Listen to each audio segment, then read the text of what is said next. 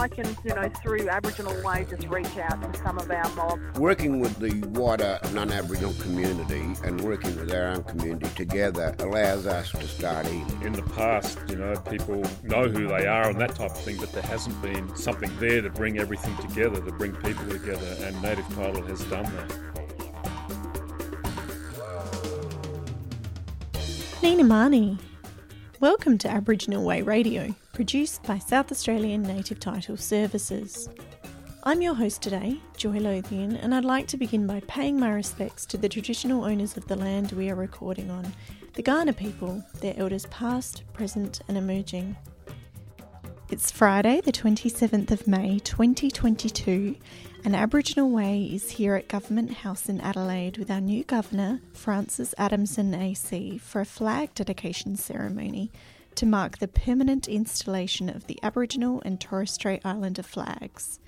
Flagpoles previously housing the Australian and state flags were removed from the top of the house and placed in a newly constructed flag deck alongside the Aboriginal and Torres Strait Islander flags, which have not been flown permanently at Government House before. So Her Excellency, welcome to Aboriginal Way. Why is fostering reconciliation through the installation of these permanent flags a priority for you as Governor? Well, I think, first of all, let me say how wonderful it is to be talking to you and talking to your listeners on Aboriginal Way. I think I've always thought, actually, in anything that I've done in my professional life, that symbolism is important, and we should never neglect or overlook the importance of symbols. And today I've wanted to signal that the symbols are important. And of course, you mentioned we previously had 3 flagpoles on the roof at Government House. It was quite a small area and quite difficult to access, actually. So the Aboriginal flag was flown on occasions, including obviously during NAIDOC week. But what I was keen to do is to make the flagpoles, 4 now, visible to members of the public walking past Government House, able to see the Australian flag, the flag of South Australia, the Australian Aboriginal flag and the Torres Strait Islander flag flying side by side in a prominent position permanently. And of course, the rules around flying flags are such that you can only fly them 24 hours a day if they are lit at night. So that's a little bit of a complication with the site that we've overcome. And now they really do look beautiful at night, actually. So I encourage your listeners, if anyone's walking past at night, to have a look. It really is a wonderful site. And it speaks to me, really, of the rich heritage, the very long history, when we look at it from a First Nations point of view, of those people who now call South Australia home. And I think that's an important signal at this stage of a reconciliation journey, which I'm very conscious. Many people have been travelling for their whole lives, for decades, for years. A great deal has been learnt, and I am very willing as Governor to sit down with people who've got reconciliation stories to share. And for listeners, if you walk past the gates and look in, you should be able to see those flags at any time of day or night. Any time of day or night, you certainly should. Adelaide was the first city in Australia to actually fly the Aboriginal flag back in 1971 as well, so it's nice that it's coming full circle now. Years ago, of course, then it was a flag of protest, and as with many of these things, they start with protest, they then become accepted, people then fly them proudly and understand the deeper significance. You've had a lot of people here this morning involved in this ceremony. Can you tell me a little bit about the ceremony and who was involved? Yes, well, what we wanted to do, of course, the ceremony, a formal flag raising. So we had a single person with some symbolism attached to the choice of those people raising each of the flags. So we had a 101.5-year-old World War II veteran, Chook, is his nickname, Fowler, and he proudly raised, with a great deal of vigour, I have to say, the Australian flag. We then had the Attorney-General and Minister for Aboriginal Affairs, Kyam Maher, who I know is featured on the front cover very recently. He raised the Aboriginal flag. We had, raising the state flag of South Australia, a young student, a young girl whose parents had come from Vietnam. And then we had it was wonderful that Tanya Hosch was able to join us and raise the Torres Strait Islander flag. And there was a cadet party there who helped them with the flags. But we started off actually with Carl Telfer with a wonderful smoking ceremony, and he spoke very beautifully actually about the significance of a flag raising ceremony at Government House. He was very generous in his own reconciliation remarks. And it meant a lot to me that he was able to do this morning, because he had similarly been present and made very meaningful my own swearing-in ceremony as governor back in October. We've had a number of conversations since, and I've come to understand a little more deeply than I did initially the reconciliation work that's underway, including not just in all parts of the state, but he's got some wonderful land down in McLaren Vale, Lot 50 Canyon Pillar, and he's doing great things there as well. So it started with that. We then had two young dancers from the Australian Dance Theatre, Zachary and Zoe, and they were performing a dance. The new director of the Australian Dance Theatre is a very proud Aboriginal man, and I think that's going to shape some of their dance. So to see these two young dancers weaving around the flagpole was really, I think they brought a real sense of spirit to place. It was really beautiful and meaningful. And then I had an opportunity to say a few words and to acknowledge that amongst our guests today were obviously our senior leaders, the Premier, the Leader of the Opposition, the former Premier Stephen Marshall, ministers, local government representatives, including the Lord Mayor of Adelaide, mayors from regions around, Aboriginal people. We'd invited many of them across the state, and of course many of them were not able to travel, but I wanted them to know that they were welcome here, that they were specifically being invited. I wanted them to be aware of what we were doing with the flags.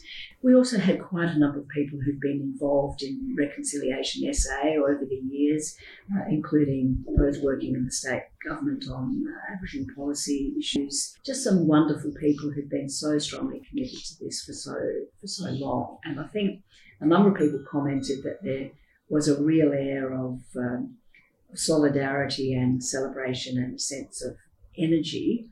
Of course, the national anthem was sung, and we made it a really meaningful ceremony, I think.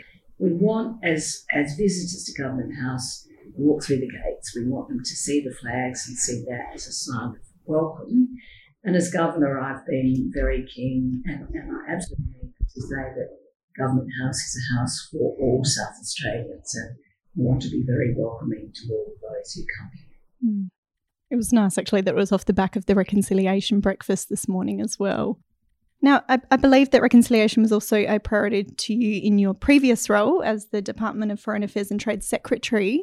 Can you tell me a little bit about that and how that informed your time there? I'd be very happy to. And there are a number of aspects to this. I suppose when you lead any organisation, you're very conscious of the needs of your staff. And there was quite an active Indigenous Employees Network, was what it was called, in the Department of Foreign Affairs and Trade. And we had a number of particularly young diplomats who were proud to call themselves Aboriginal men and women. We had some older ones who'd already served as ambassadors overseas, but they were very conscious not only of their own role, but of what we were trying to do more broadly as a diplomatic service in representing the whole of Australia overseas. And that included faithfully representing being sufficiently knowledgeable about the world's oldest continuing culture.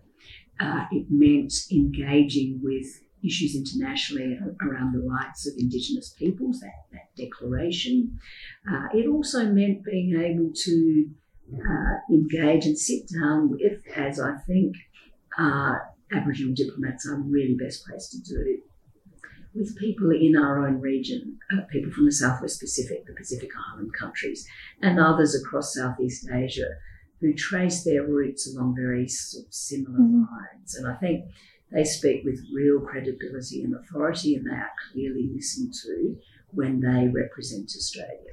So I was obviously keen to give some encouragement to this, and we celebrated, as you would expect us to do, Reconciliation Day, NAIDOC Week, those sorts of events. But there was still a sense coming through from my colleagues then that there was more that we could do, that there was a framework that we could develop.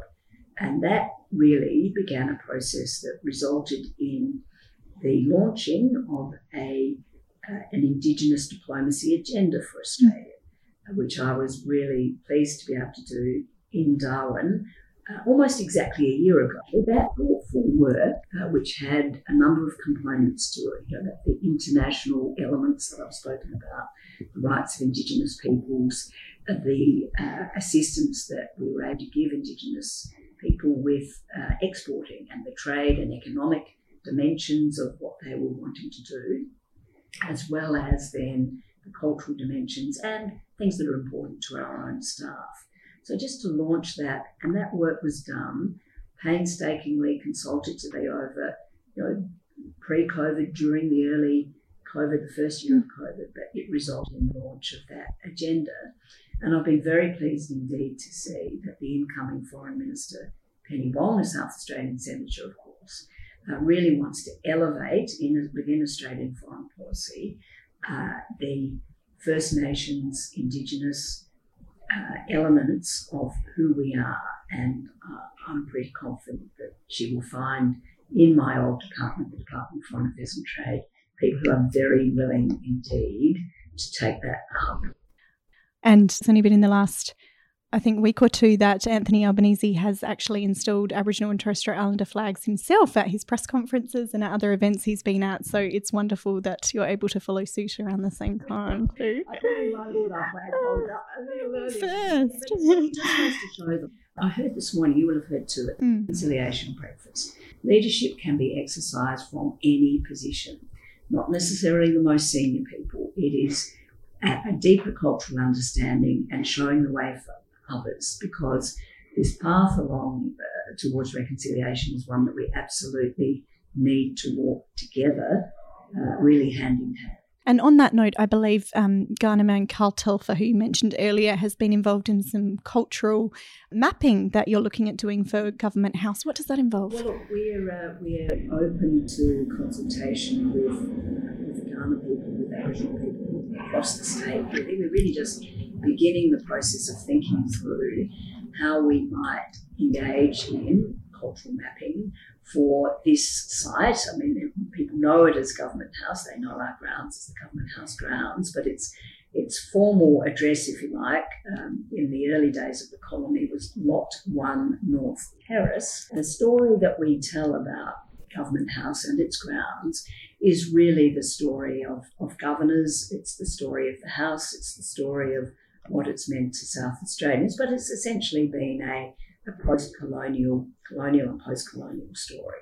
And what I'm very keen to do, and Carl has certainly done some work on this, including with Gavin Malone down at L50 Canyon Pillar in Vale, is to develop and deepen concepts of cultural mapping, which essentially will be enabling us to tell a much more complex story about this site, about its deeper history. If we can go back into beyond the hundreds of years, into the thousands and potentially tens of thousands, what happened on this site during those years? What's happened on this site since colonisation? And not all of that, I imagine, will make for comfortable listening. There will be some things, I'm sure, that we'll learn that will make us uncomfortable. But we want to be able to tell the story in a more complex way, in a deeper, more meaningful way, and share our learnings, if you like, with others as part of this journey towards reconciliation. So we're very open to consultation. We're looking for ideas. It'll have quite a number of different parts to it. It's not something that I want to hurry, but it's something that I would very much like to complete during my term as governor. And do you think these findings will be available to the public when we get to that point? We absolutely want to share them and part of, perhaps even indeed make them part of the civics curriculum in schools. Wonderful. I'm very open indeed to how they might be used, and I think already we've had a number of very good ideas from people with whose views we've just sought initially. We're really in what I would call the consultation phase. Right, and do you have plans for other ways to foster reconciliation during your time here as Governor? Things I've been doing, and really since my swearing-in ceremony on the 7th of October last year, is just ensuring that whenever I speak, I give an acknowledgement of country. When I'm on Kaurna land, I give it in Kaurna language. I'm very keen to expand my ability to do that when I'm on Aboriginal land in other parts of the state. And fortunately, there's some wonderful people who are willing to share their knowledge with me. So, that will happen over a period of time. But I do think language is so important to culture, to our respect for culture, to our understanding of it, and to our reconciliation journey. And I really hugely admire those Aboriginal people who work to rediscover, relearn languages that have either been, virtually been lost or at risk of being lost. And I do think that the ABC and others have been encouraging of that, because I think the more people who hear about them, we're appalled at the loss of species, of the loss of languages, and yet it's been happening around us without us really even thinking about it. And I think to the extent that it's possible to make those live again, it's something that should be strongly encouraged. And just on that, are there any Aboriginal South Australians that you admire, or you have been listening to the work that they've been doing or taken notice of them? Many. I mean, really sort of too many to mention.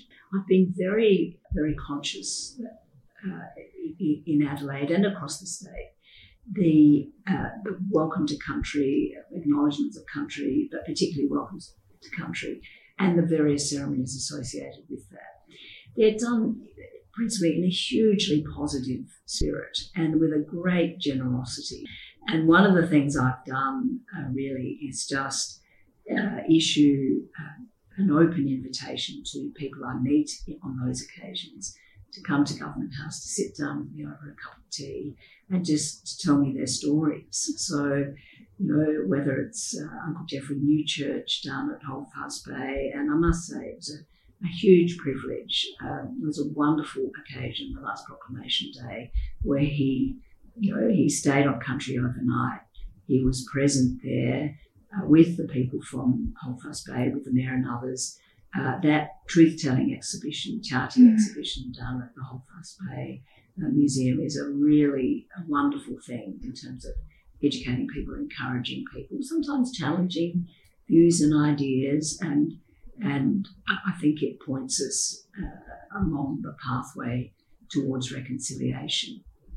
Auntie Merle, of course, Uncle Mickey O'Brien, Uncle Lewis O'Brien, Auntie Rosemary. There are so wonderful people who've just been amazingly generous with their time and their perspectives, and that's, as I travel across the state, I'm very keen indeed to meet local Aboriginal people, to understand the issues that they're facing, and to really just to listen is the most important thing I think that I can do. And was there anything else you wanted to say to Aboriginal communities across South Australia? Well, it's just that you're very much in my mind all the time. I mean, all South Australians are, but particularly during this Reconciliation Week. We think about you deeply, but it shouldn't just be a particular week a year. Of course, it challenges us. All of these special days do.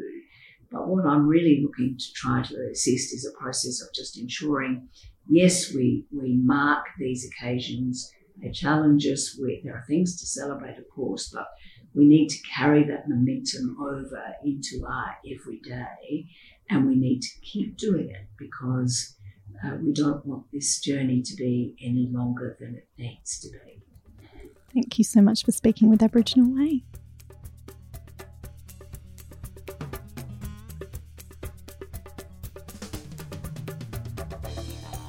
Well, that's all from Aboriginal Way today. Thanks for listening. Don't Don't forget to subscribe if you're listening on Apple Podcasts or Spotify. That way you'll be notified when a new episode is released. We'll catch you next time.